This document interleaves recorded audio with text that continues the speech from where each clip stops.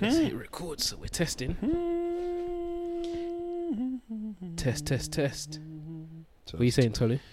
I'm saying we're going to talk about the sifting. What you gonna say about the sifting, brother? The sifting, I don't know. When the Lord takes over. Come on.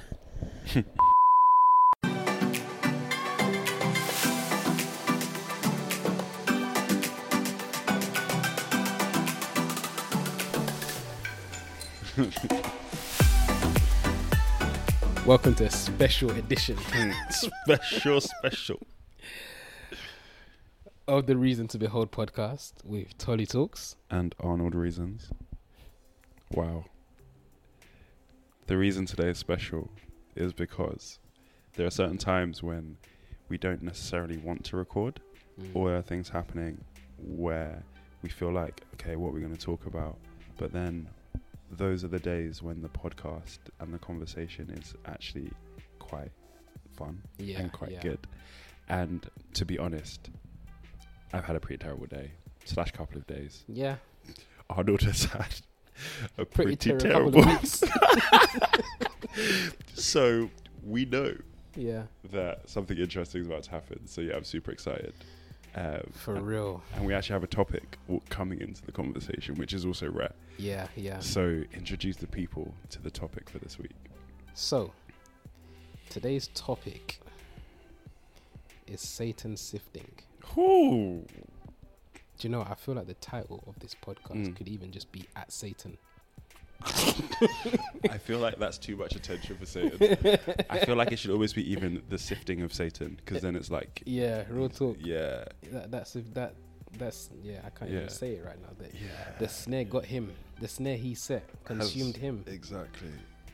Now, real talk, but I feel like this is something that we have to talk about, and I think it's really interesting that we're speaking about it right in the middle of it. Because that's not the time that you normally would expect for this kind of a conversation to happen. Yeah, normally it's like 10 years later, or when you've been through it and you come to the other side. But right now, I think both of us, in our own unique ways, are in the thick of it and have been able to spot. And that's rare though. Yeah. Because I feel like normally it's like it's already gone too far. Yeah. And then you look back and you're like, I was stupid. Yeah.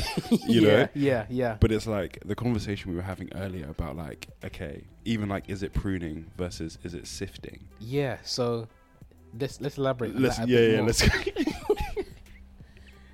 So I'll just speak a bit on my side. Yeah. I've been going through a wild time, which Tolly knows already, where things in the business have been going well in certain ways, but it's just been a lot of pressure. So especially on the back of the whole lockdown period, I didn't realize how much I was just going with little respite and little rest in between.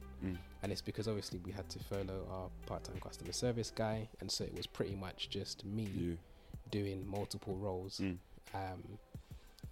And so so that I think took its toll towards the end, and that's when I realized, wow, how much I've actually been working and going without any respite.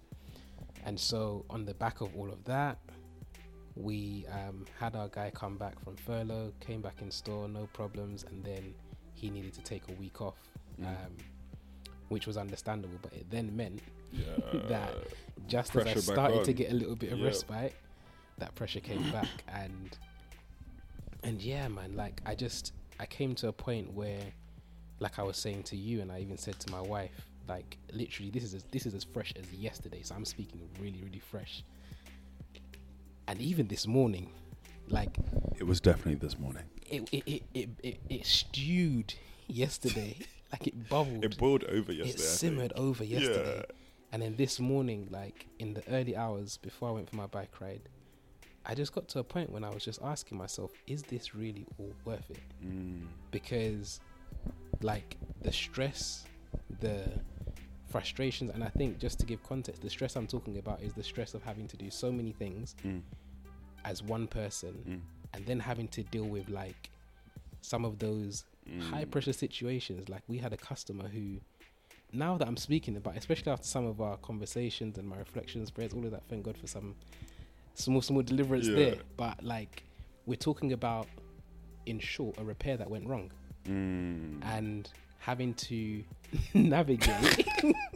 Because when you put it in context like that, you're like, that's literally all it was. It was literally one repair that's gone wrong. And you know, we've been going for nearly a year now. Yeah.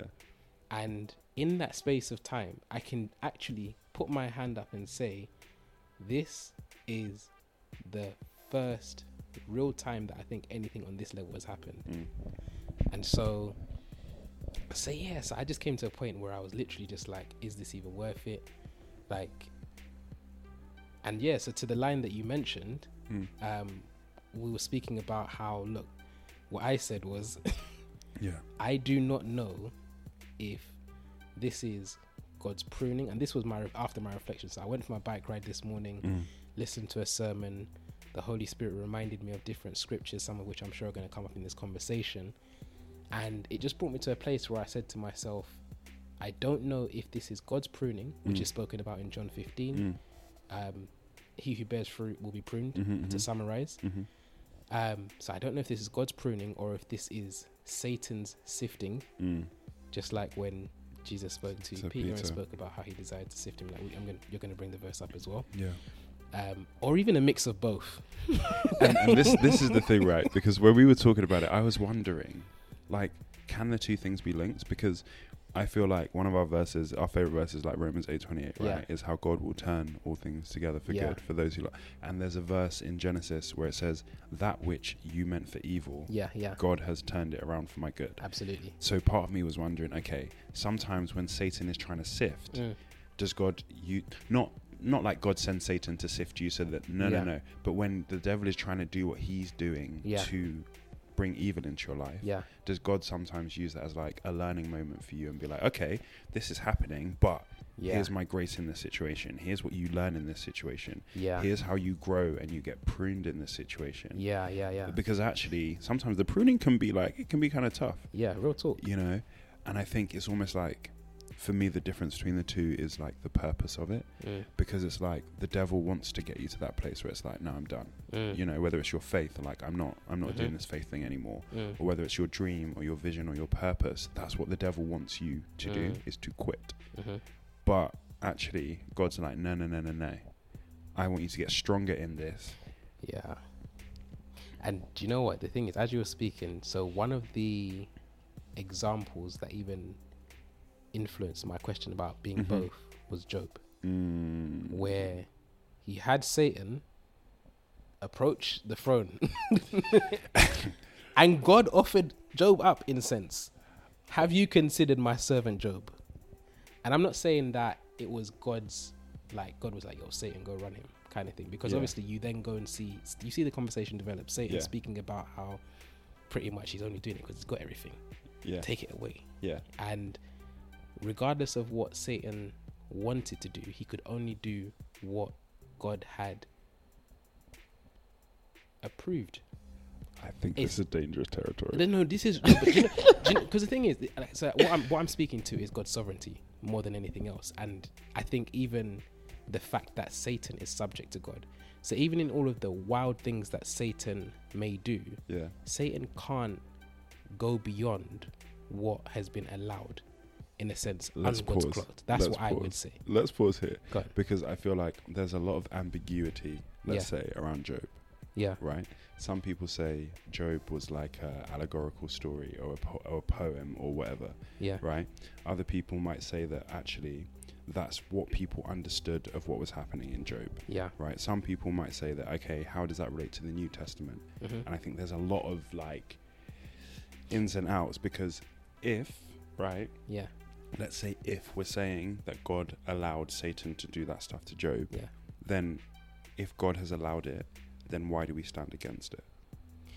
But the thing is, I don't think God, when I say God has allowed it, I don't mean as in God said, all right, this is the mission, go and do this. That's not what I'm saying. I get that. But I'm saying as in like, in his sovereignty, in him being king, eternal king, and in eternal rule over all things, Satan can't come and start disrupting somebody in any way, shape or form without it being allowed, in a sense. But I think that allowed bit is almost like, I'm going to do this. Is that cool with you? Yeah, that's cool with me. You do what you do. Do you see what I mean? And I feel like that's how some people might take it. Yeah. And that's why I'm thinking, okay, is the Job thing, because Job is confusing. But even outside of Job, Jesus Christ as well. Yeah. When we look at even some of the scriptures, I think it's even in Isaiah. Let me find the verse. Just bear with me. Because I feel like people sometimes take Job in a weird way, and sometimes it almost stops people from taking authority over what they should, because they're like, well, God's just allowing it. Actually, maybe it's now we have authority and you don't allow it. Do you see what I mean? Yeah, hold on. Isaiah 53. Yeah.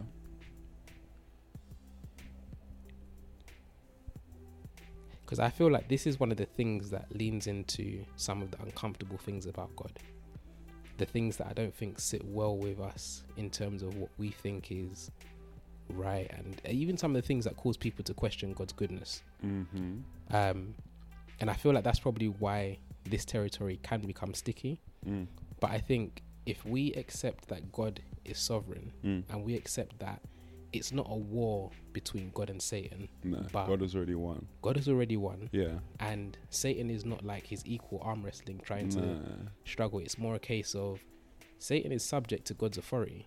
And so he cannot operate outside of the bounds that God has created for him.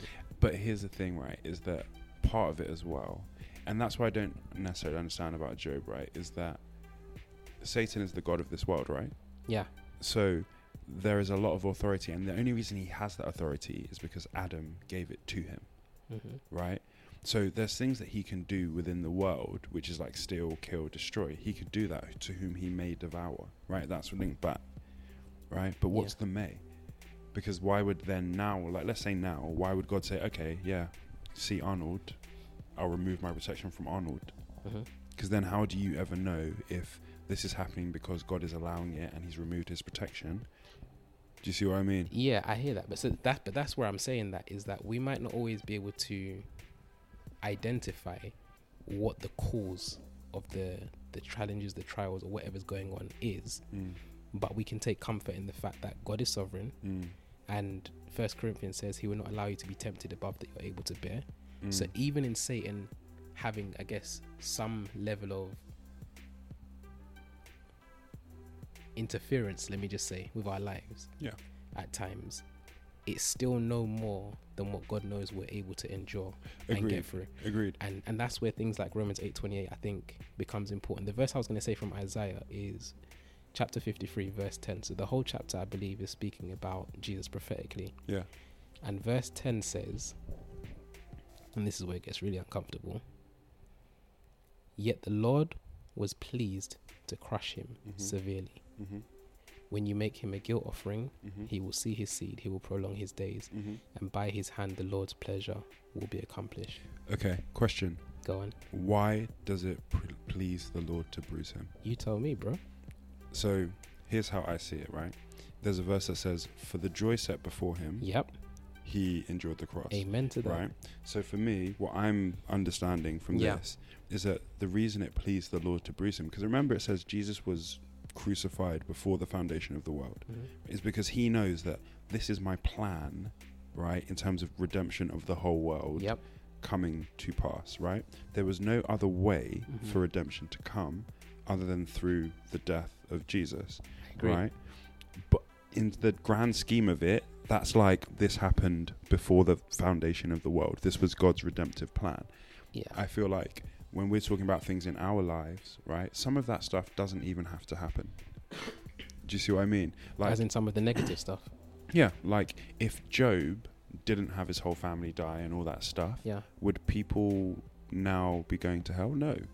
Like nothing salvation-wise sits on that. Do you see right. what I mean? I think you're absolutely right, but I think that's where... So the point that you made, I think even reinforces the point I'm trying to make. Okay. Because in the same way that God knows the end and he knows the joy, hence why there are some really uncomfortable things that sometimes happen in between that we might not make sense of, but that almost it's better that those things happen so that we can get to that end.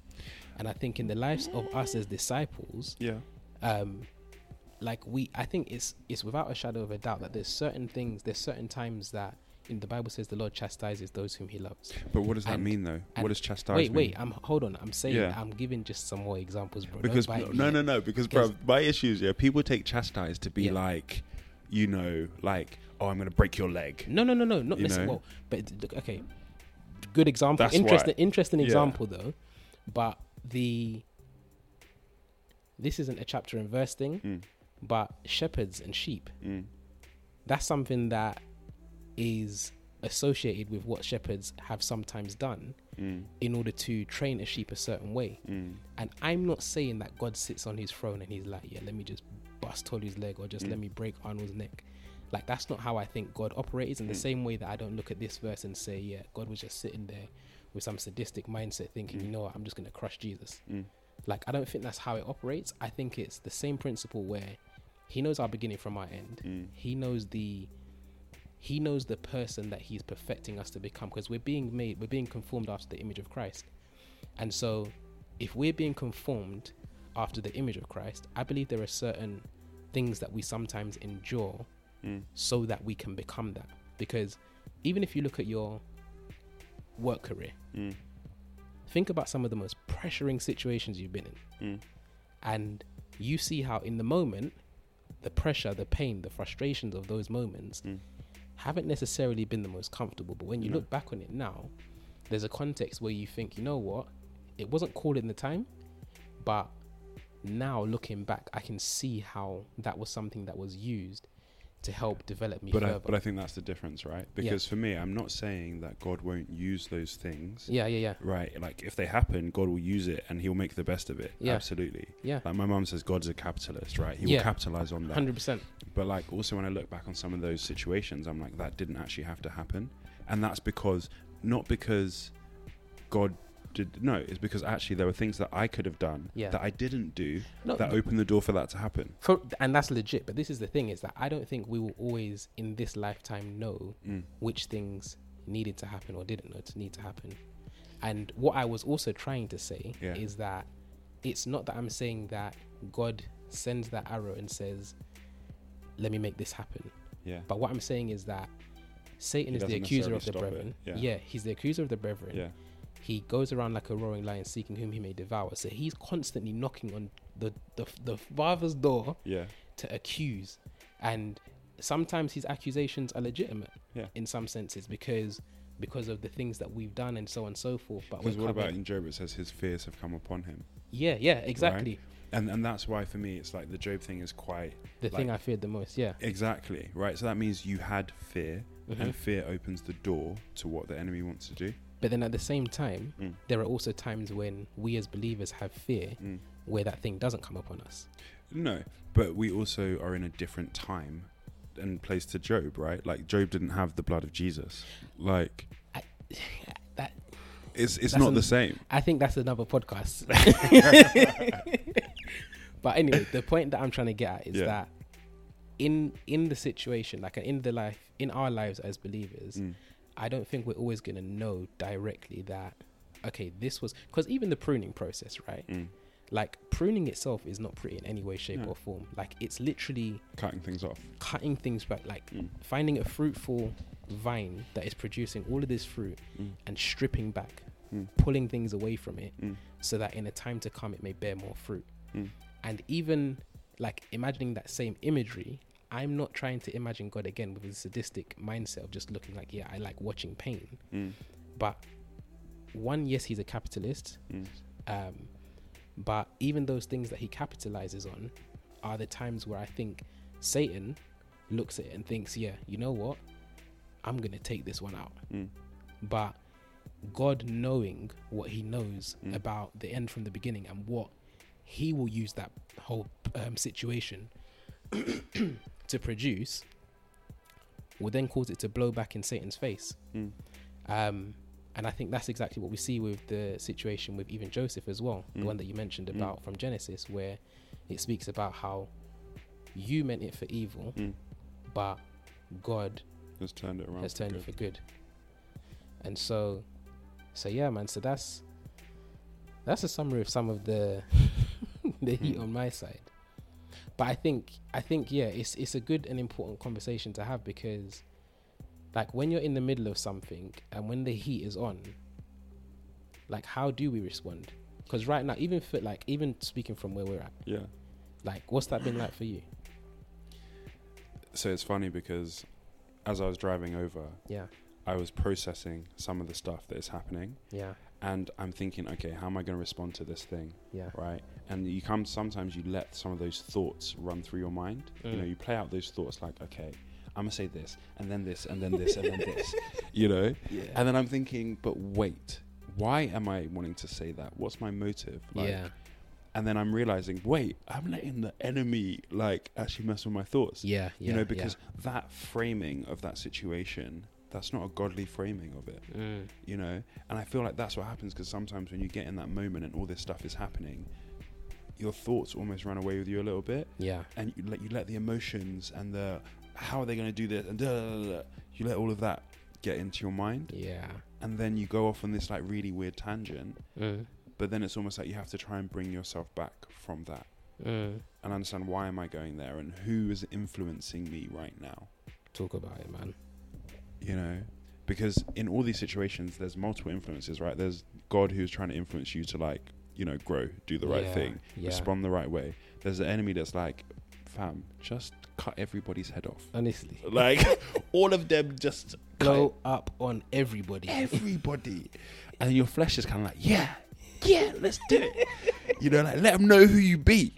Like, let them know who they're messing with. Yeah. But then your spirit is also like, but no, you know? So there's all these different things. And it's really, for me, I'm just trying to learn, how do I actually decipher those things? And even just switching up music a little bit, because I was listening to some music and like, it was like rap, it was like Christian rap, but it gets you like this beat, the bass, man. Honestly, boom, boom, boom. Just gets you, and you're just thinking your thoughts are racing one way, and then like I switched it up to some lovely like Darlene or something like that. You know? Which was like, and it just changed everything for me, like how I started to process it, how I was thinking about responding. It just changed everything. But yeah, I really feel like it's interesting doing it in the moment, because that doesn't normally happen for me. What was that moment like when you identified it as Satan sifting?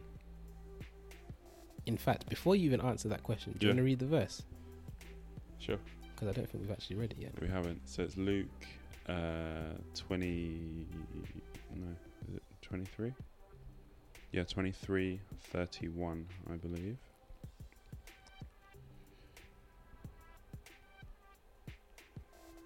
No, sorry, 22:31. And it's talking about Jesus predicting Peter's denial. And one of the things that was interesting, so I'm reading it from the New King James, and it says, "And the Lord said, Simon, Simon, indeed, Satan has asked for you that he may sift you as wheat.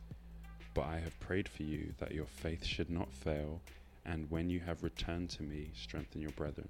This is really interesting, right? Because even in everything we've spoken about, it's like Satan has asked for you that he may sift you as wheat, but, right?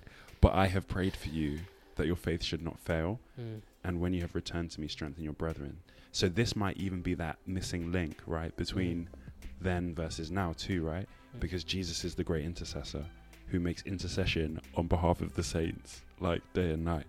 So it's like Satan has asked for him, which is like, yeah, this is what we're saying, right? It's that he's the accuser of the brethren. He's like, can I get that one? Can I get that one? Can I get that one? And Jesus is saying, but I've prayed for you, like that your faith shouldn't fail. And it's just like, wow, okay, Jesus is praying for us that our faith shouldn't fail, you know? And it says, and when you have returned to me, strengthen your brethren. So he's almost said to him, like, you're going to deny me, you know? Yeah.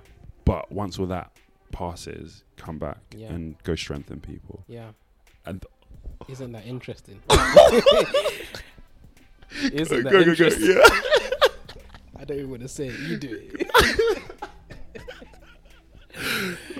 Oh my gosh. Because that's what it's about, isn't it? No coincidence. This is honestly, like, because that's really, it says about how they overcame by the blood of the Lamb and the word of their testimony.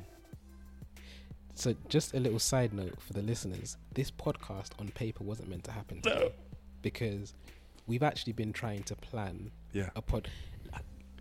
This is mad. Like this,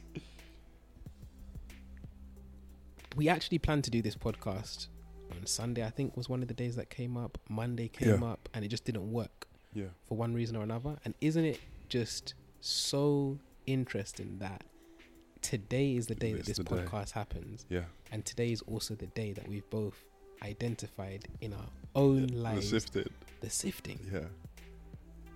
And so how appropriate is it for us to just come back and strengthen the brethren? So I think, you know what, let's really pick this apart, because I want to really knock on Satan's door today. Like, seriously, because I think the irritation that I've experienced in these last couple of weeks before I identified it has been wild. And so right now, let's go and just get as many souls as we can from that cage, bro, because honestly, like, first things first, let's talk about the fact that Satan is both the accuser of the brethren, and let's actually just read some scriptures. So do you want to find the accuser of the brethren? And I will find roaring lion, and we can talk about both of them in turn, one at a time. Okay. So I found the verse, so Revelation 12 verse 10, and it's actually the verse that leads into the overcoming thing. Oh, come on. Yep. So it says, "Then I heard a loud voice saying in heaven, now salvation and strength and the kingdom of our God and the power of his Christ have come." Oh my gosh. "For the accuser of the brethren who accused them before our God day and night has been cast down." Verse 11, "And they overcame him by the blood of the Lamb and the word of the testimony, and by the word of their testimony, and that they did not love their lives unto death." That is so powerful, because what I'm even thinking about is the other verse that speaks about confess your faults one to another and pray for one another that you may be healed. I think it's in James. And the reason why is because the whole overcoming by the word of their testimony made me think about the power of confessing your faults, your sins, your temptations, and your season, because I had to get closer to the mic for this. Our conversations, especially in the last day before we even had this podcast session, has been very real and raw about where we've been at. It's been a confession. It's like we haven't sat, I think, in private and allowed the season and the pains of the sifting to almost be a private thing. That's so interesting. Because when I was coming, I was like, do I even talk about this stuff? Like, because I was vexed. Like, in the car on the way, I was so vexed. And when you like asked me how I was doing, a part of me was just like, don't even talk about it. Like, just leave it. But the act of talking about it and saying, actually, this is how this is affecting me, it's powerful. It's powerful. It's so powerful, because when especially we come to one another as brothers and sisters in the faith and say, yo, I am vexed right now. I don't want to talk. I don't want to pray.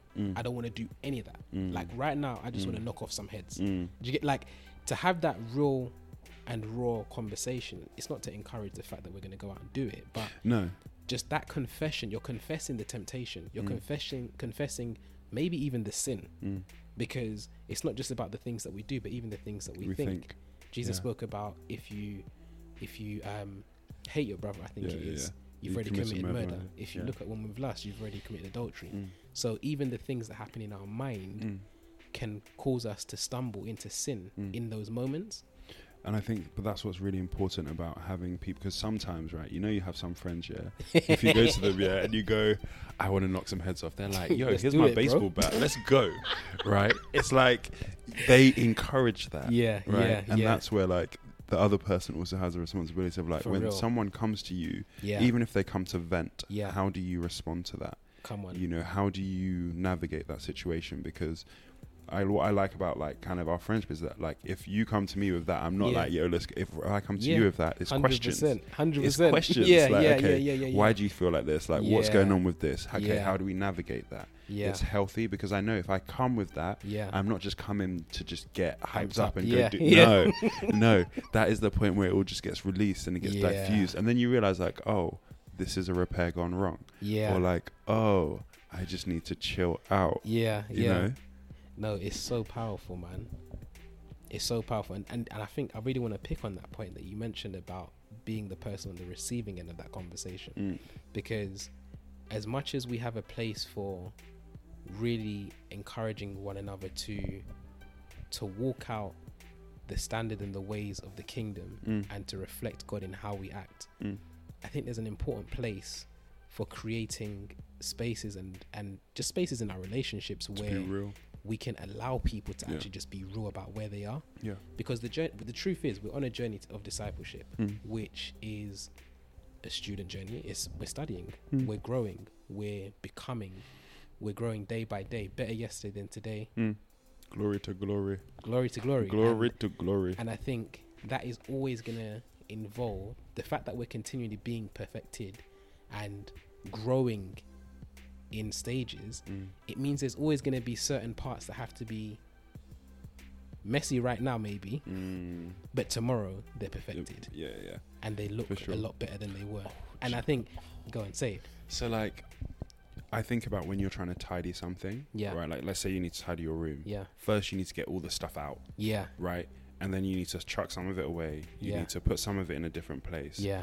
But when you're in the process. Yeah. So like, actually this weekend I did it because my house is like a warehouse right now, as you have seen. Right.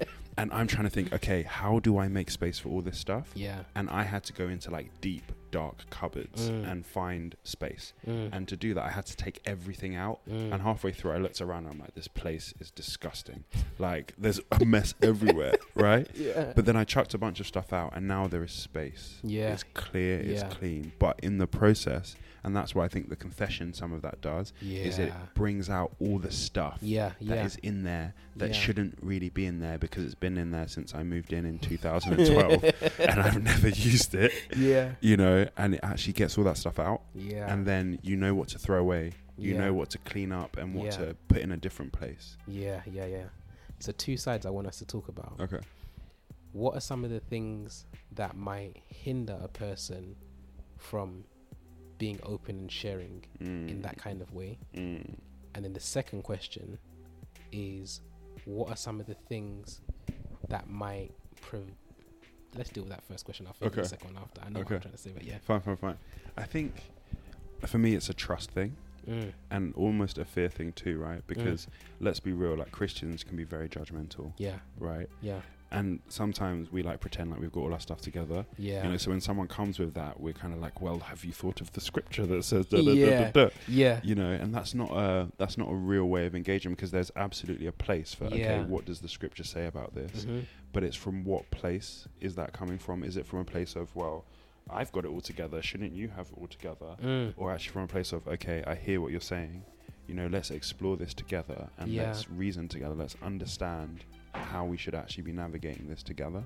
And I feel sometimes as Christians we're not really taught how to have that conversation, how to explore that. So I was listening to this leadership podcast and this guy was saying about how as a leader he finds it quite hard to sometimes find other leadership friends, or whatever he calls them. So what he does is he will go to somebody, go out for lunch with them, and he will give them like a little teaser of, you know, this is something that's going on. And if they're just like, oh, that's nice, and then they talk about themselves or whatever, or, you know, they don't really engage with it, they don't probe, he knows, okay, actually this person isn't going to be my inner circle because this is how they navigate the situation. You know, and I think that's how we can build up that trust with people is, you know, test the waters a little bit, you know, put a little something out there. You know, like not everybody gets my full crazy, you know. Like not everybody gets that. It's true, man. You know, like it's really true. And you know what, I think one of the things that came to my mind as you were saying, especially the first part, was pride. Because, you know, when we've got, and I guess it comes down to even some of the unconscious lies that we believe even about what Christianity is about and what the gospel is about. Because when we see it as, okay, well, as a Christian I have to be this, this and this, and this is what good Christians do, so this is who I am and this is who I have to be, and if I deviate from this in any way, shape, form or another, it affects my salvation, i.e. we've brought into a works-based salvation, that's when it becomes a lot more difficult to have those conversations, because within one's mind, you can almost start to think, well, I shouldn't even be saying these things. These aren't the things that I should be thinking or doing. Like, as a Christian, I must, in some senses, just regurgitate the scripture. And It doesn't rather have the than, power. It's yeah, not revelation. It's yeah, just, it's this just is it. regurgitation. Yeah. And I think that's actually one of the easy traps we can fall into, where we just literally just regurgitate, even though all of these dark things that we're talking about actually sit on the inside of our hearts. For sure. And so even though on the outside, in the public places, people don't know that these are the things that are going through our minds, in secret, we're committing murder like every 2 seconds. Every 2 seconds. You know what I'm saying? and I feel like that's something that I've just been realizing. Like, I think even through the lockdown, is that like I'm finding myself more and more frustrated. I'm like, where is this coming from? Like, why is this going on? Yeah. You know, because there is some stuff that's in there that sometimes you really just need to unpack it and get rid of some of it. But if you're not willing to face that, you're not willing to accept the fact that, okay, actually there are some things that I need to address, and that is the pride, right? Because you think, oh no, I've been doing this for years, like, you know, I'm a chilled person, but actually no, even within all that, like, I feel like sometimes I've learned how to, even though on the inside I'm raging, I've learned how to keep my voice calm.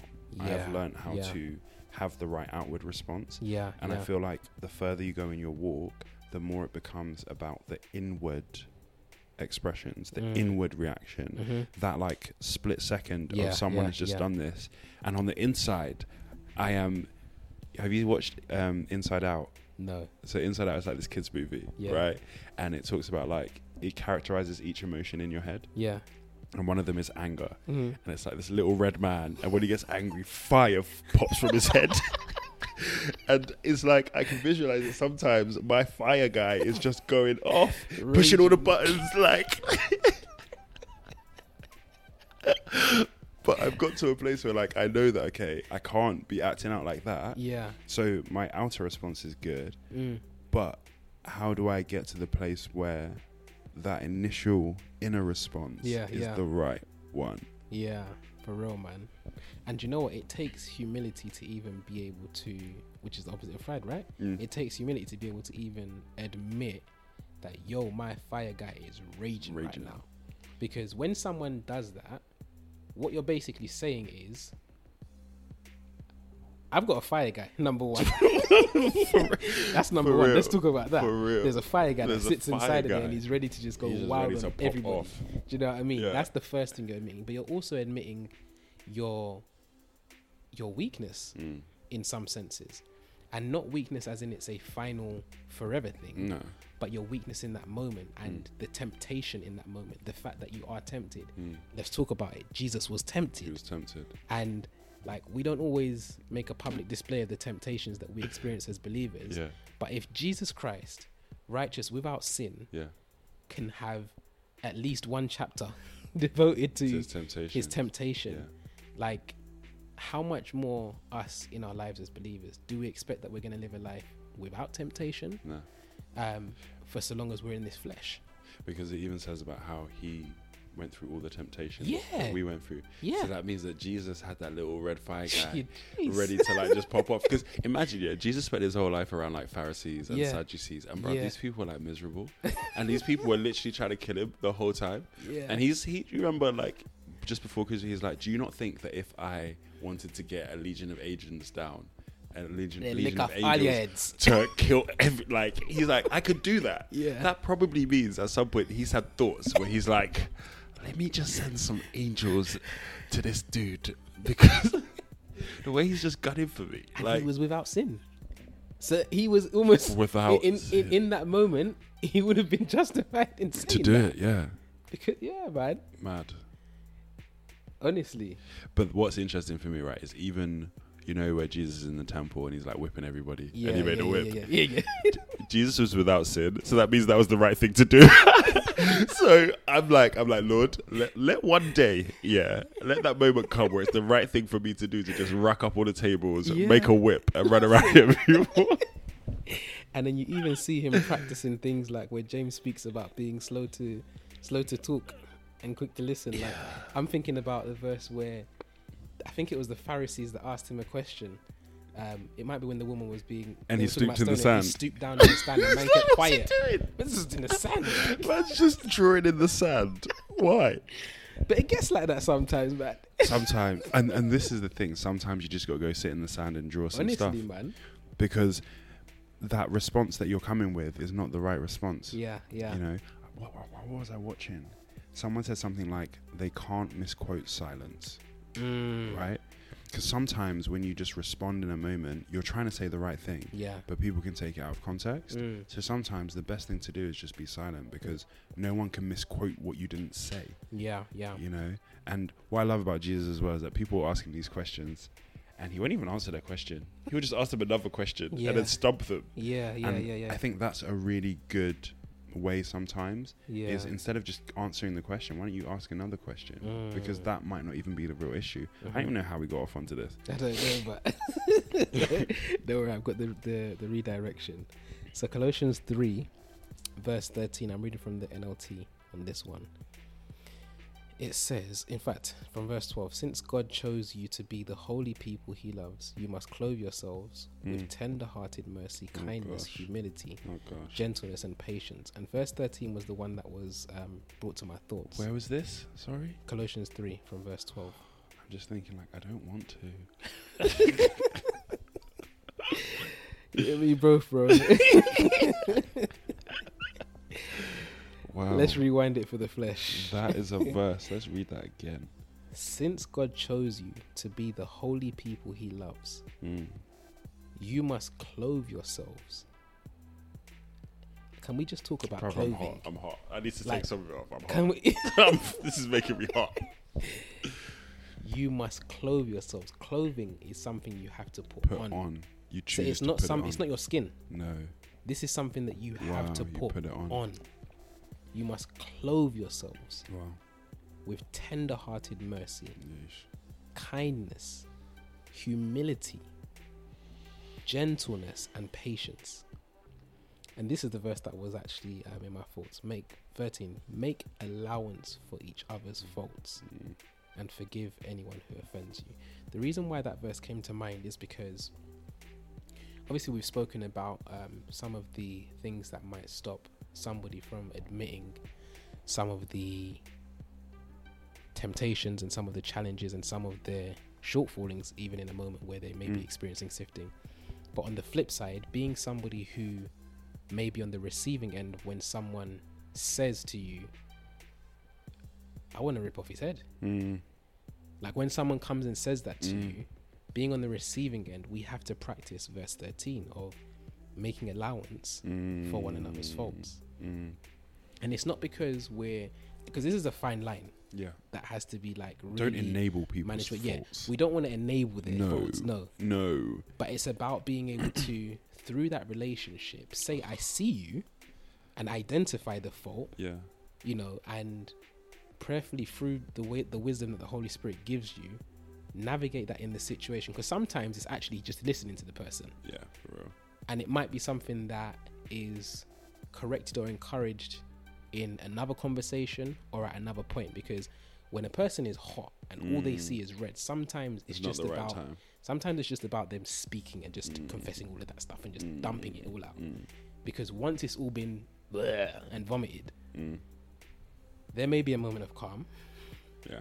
And the Holy Spirit will lead us. The Holy Spirit will give us the wisdom and the things to say in those moments to encourage. Just as, like, do you know what? Yeah, I won't even talk about the simply, because it's not always the deep things that we think, okay, there's going to be a burning bush, Holy Spirit's going to say to me, okay, say these words. It don't always happen like that, because in my situation, like, one of the things you said to me, which probably for you was just a throwaway statement, and you'll confirm or deny that, I'm sure. But one of the things you said was, you asked me how much the repair was, which was the question. And I said to you, it was £85. And you said, all of this for £85. And like, we're live on the podcast. Yeah. Did you have a burning bush when you asked that question? No. It just came out. It just came out, yeah. But it's like the power in you even making that, or asking that question and then making that statement was enough to, I think,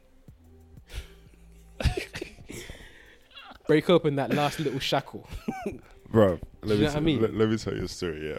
So I went to Poland for this wedding, right? Yeah. And it's the night before the wedding, Mm. and I'm out with the groom and a couple of the guys, and we get in a taxi back, right? So let's say on the way out, the taxi cost us 17 zloty or whatever their currency is. On the way back, it cost us considerably more. Yeah. And so the groom, he's going at the taxi guy. Like, no. They're speaking in Polish. He's saying, God is going to curse you. He's saying all this stuff, yeah? And then the taxi guy is getting to the point where he's like, I'm going to call the police and all this. And I'm thinking, this guy's trying to rob us, yeah? And then in my head, I did a real quick calculation. Like, oh, wait, it costs us this much extra. How much is that in pounds? It was like £2 to £5. It's wild. And I said to my friend, I said, bro, we're about to get arrested on your wedding night for like £2.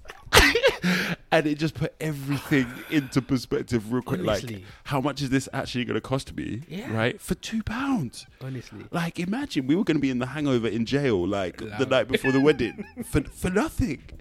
And sometimes it is just that thing of how much is this actually going to cost you if it goes totally against you? Yeah.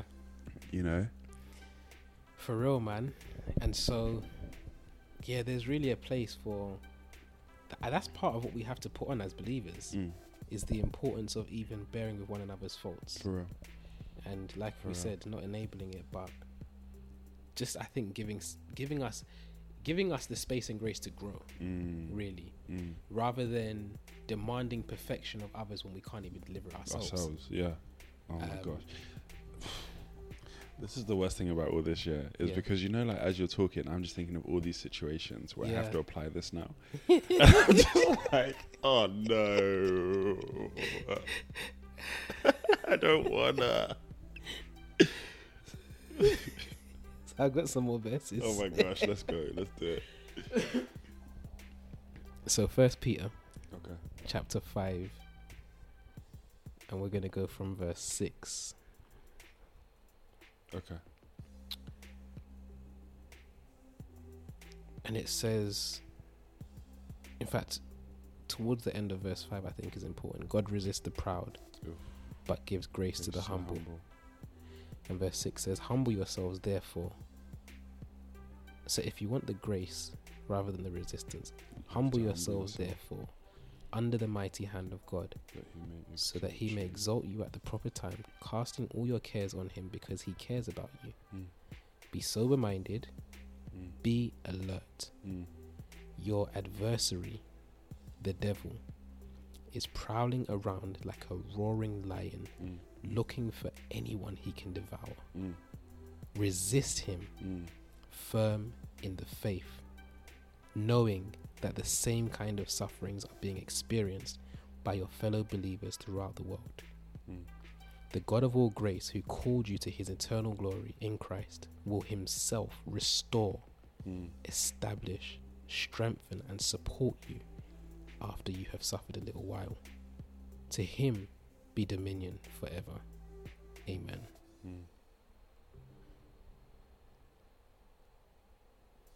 Selah. Honestly. And I think that bit about verse 9, where it says about resist him steadfast in the faith, knowing that the same sufferings are experienced by your brotherhood in the world. And that for me also shows about, look, you should be able to go to other people to talk, because we are all fighting the same fight. You know, we all have the same things that we're tempted by. You know, so actually knowing that actually you're not alone in it, and that there's other people that you can talk to about it, that almost takes the power of it sometimes. Because sometimes, you know, like Elijah, for example, he's like, I'm the only one, and like, no, there's thousands of people. You know, and sometimes we can get into that kind of like pity party mode of I'm the only one going through it. And no, like, everybody is going through it, you know. So there's a type of person who, for one reason or another, is on my mind, and I want us to speak to that type of person with some encouragement and maybe some practical guidance. So to the person who acknowledges that they feel all of these temptations, that knows that they've come short of letting the red man run wild, and feels like they're in a situation where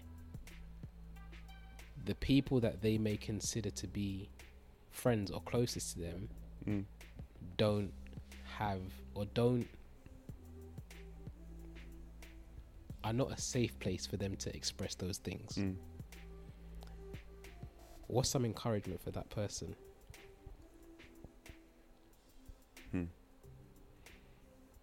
It could be that it's not a safe place because the people they're around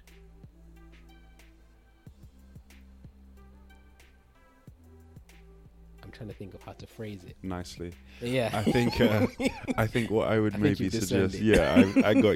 I got you. I would say cultivate a safe space.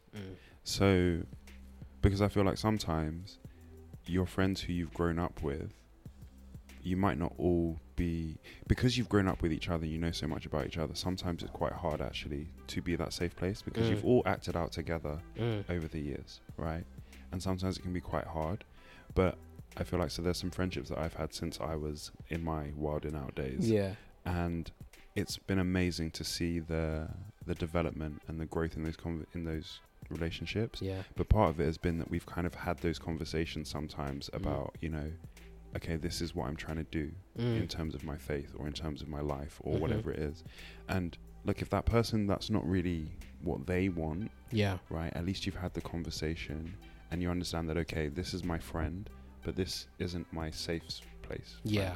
You know, so I would say cultivate a safe place, whether that's by, you know, trying it with the people that you currently have, or it's by bringing in new people into your life to be that safe place. Yeah. But I feel like it's our responsibility in a lot of ways, and that sounds heavy, but it's kind of, we should create those safe spaces for ourselves. You know, and I really feel like that's what God wants for us. So if we become intentional about it, you'll be really surprised about the people that God connects you with, and how that all comes into being. You know, because when I think actually about like my close friends, they were all like, just like, I remember like one of my my young, like my friendhood, like childhood friend. It was, I was going to a conference and I was antisocial, and this woman, we were leaving from her house and she just sat us both on the couch. She's like, you're both going to the same place. This is so and so. This is so and so. And since that day, we've just been boys. I didn't do anything to get that. You know, even like, how did we meet? Like, just, do you see what I mean? Like, it's just. But I feel like when you desire friendships and when that's what you're intentional about, and you try and be a friendly person, because it says he who has friends should show himself friendly. So it's like, if you're trying to cultivate a safe space, be a safe space for other people too. You know, and God will connect you to the right people. Because sometimes it's like, how would I even find people like that? But you'd be surprised how God would do it. Yeah, man. 100% agree. And even just the power of, like, in terms of, I think one of the things I would even add to what you said is, where you do find that those safe spaces don't exist in relationships you already have, number one, make it a prayer point, because God, his desire, and it is his will that we be conformed to the image of Christ. And so when we pray prayers that are essentially asking God to help us to be equipped with the tools and the environments that are going to help us achieve that, he'll answer those prayers. And it might not come in the form that we expect, but when we pray and then we believe that he's answered those prayers, and then we take practical steps to do like Tolu said, and just okay, lift up your head, open your eyes, don't just sit in your room waiting for these people to come to literally appear in your bedroom. Like, go out and meet new people if you need to meet new people. God will bring it. God will bring it. And I think it's an important point, because isolation as a believer is prime territory, I think, and it's a prime situation for Satan to capitalize on. For sure. And so it's definitely something we have to be intentional about. It's something that we have to make a priority, that we are not a soul ranger, lone ranger Christian, alone with your thoughts and your Bible, and that's it. For sure. Like, those environments are really important, and if you don't have it, pursue it. And I think there's a verse actually You were looking for the same one I was. about the orphans and families. No. Different one. You find one. yours. Yeah, you go for yours. So the one I found was that he sets the orphans in families, and he brings out those who are bound into prosperity. And the end of it is, but the rebellious dwell in a dry land. But but it's saying that God wants orphans to be in families. He wants people who, you know, look like they have nothing to have that family feeling. You know, he wants people who are bound, because I think another translation says he sets the prisoners free. And that's what God wants, because sometimes those things can really bind us. And actually God wants us free from all of that. Yeah. What verse were you thinking of? Yeah, don't worry, it wasn't even relevant for now.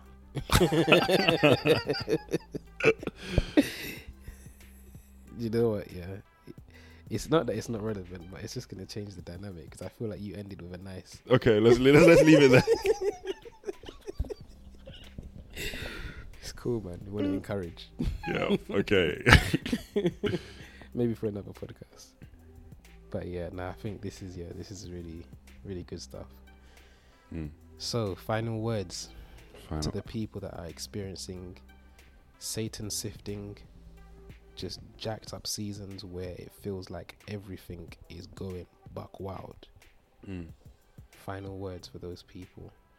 I would say take a moment and look around and assess what's really going on, because I feel like sometimes the devil tries to pressure us with all these different things coming at once. But actually, when you take a step back and you try and think it through and you try and understand, like, am I being sifted right now? Like, why is all of this stuff happening? Like, what is happening? What are all these things? Is there a common thread? You know, because sometimes when everything is just popping off and it's chaotic, you don't really stop and think. And I feel like that's what the enemy tries to do. He tries to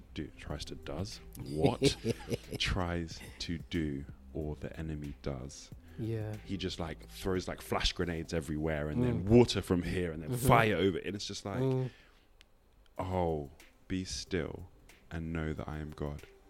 It's like, just get a still moment and just reconnect and just say, okay, God, what's going on? And I think I liked what you said about pray about it. Like, just have that dialogue with God. You know, that's what I was actually trying to do on the way over here, is just dialogue that out with God. It's just like, okay, these are the things that I'm feeling. This is how I want to respond. And it's like, as you do that, stuff just becomes more clear. You know?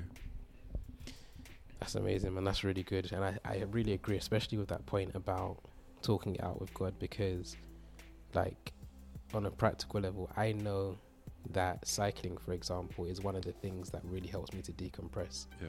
And this morning when I woke up with all of this stuff just like up to my neck, I just spent some time really just thinking about what to do with some of the extra time, because I woke up early.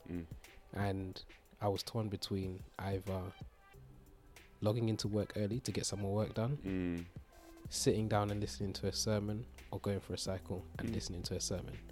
And so I went for the third. That is the needful thing. Because I knew that it was going to help me decompress. I'm also going to get my mind right as well from the exercise. And my mind will also be renewed through the sermon as well. And so, yeah. I think that's really important, because I had something kind of similar where I had a choice the other night. I could either like do this thing for work, or I could like read a little bit. It was only like half an hour. Do you know what I mean? It wasn't like it was just like, and I just was just like, you know what, enough of work, let me just read this thing. You know, and I did it. And then bruv, the next day, that meeting that I was like, all like, I need to do it, got pushed out by 2 weeks, fam. 2 weeks. And I would have just wasted my time doing that. But that's a God thing. Yeah, do you know what I mean? Like, because I don't always make that decision. No, right? For real. Like, let's be I don't. And even the work that I was going to log on to do a little bit of extra today was ahead of a meeting that I had today as well, which I had the meeting, and the work that I would have done wasn't going to make a difference for it. And you'd have just been vexed, I'd been vexed, man. You'd have just been vexed. And I'd still have the heat from yesterday. I wouldn't be podcasting right now. None of this would be happening. Sometimes it's just those really small decisions of actually just because all I did in that moment, I was like, what should I do? You know, and for me, I'm trying to be more like dialogue-y with God, you know, like sometimes for me, prayer can be like, okay, I'm going to like clear everything. And then, you know, I'm going to go up the mountain. Yeah. But now I'm also just trying to be more like, okay, God, like I got some time. Yeah. Like I can either do this or this. Yeah. Because sometimes God will be like, no, actually do that. Yeah. Do that work Yeah. because you need to. Yeah. But play a certain or whatever. Yeah. But I'm just trying to be more dialogue-y with God and be like, okay, so what should I do? And that, I think, is what praying without ceasing looks like. Yeah. Like, I really believe that. Yeah. Because when it goes, like, yes, we can have our formalized times when we sit and pray, we should.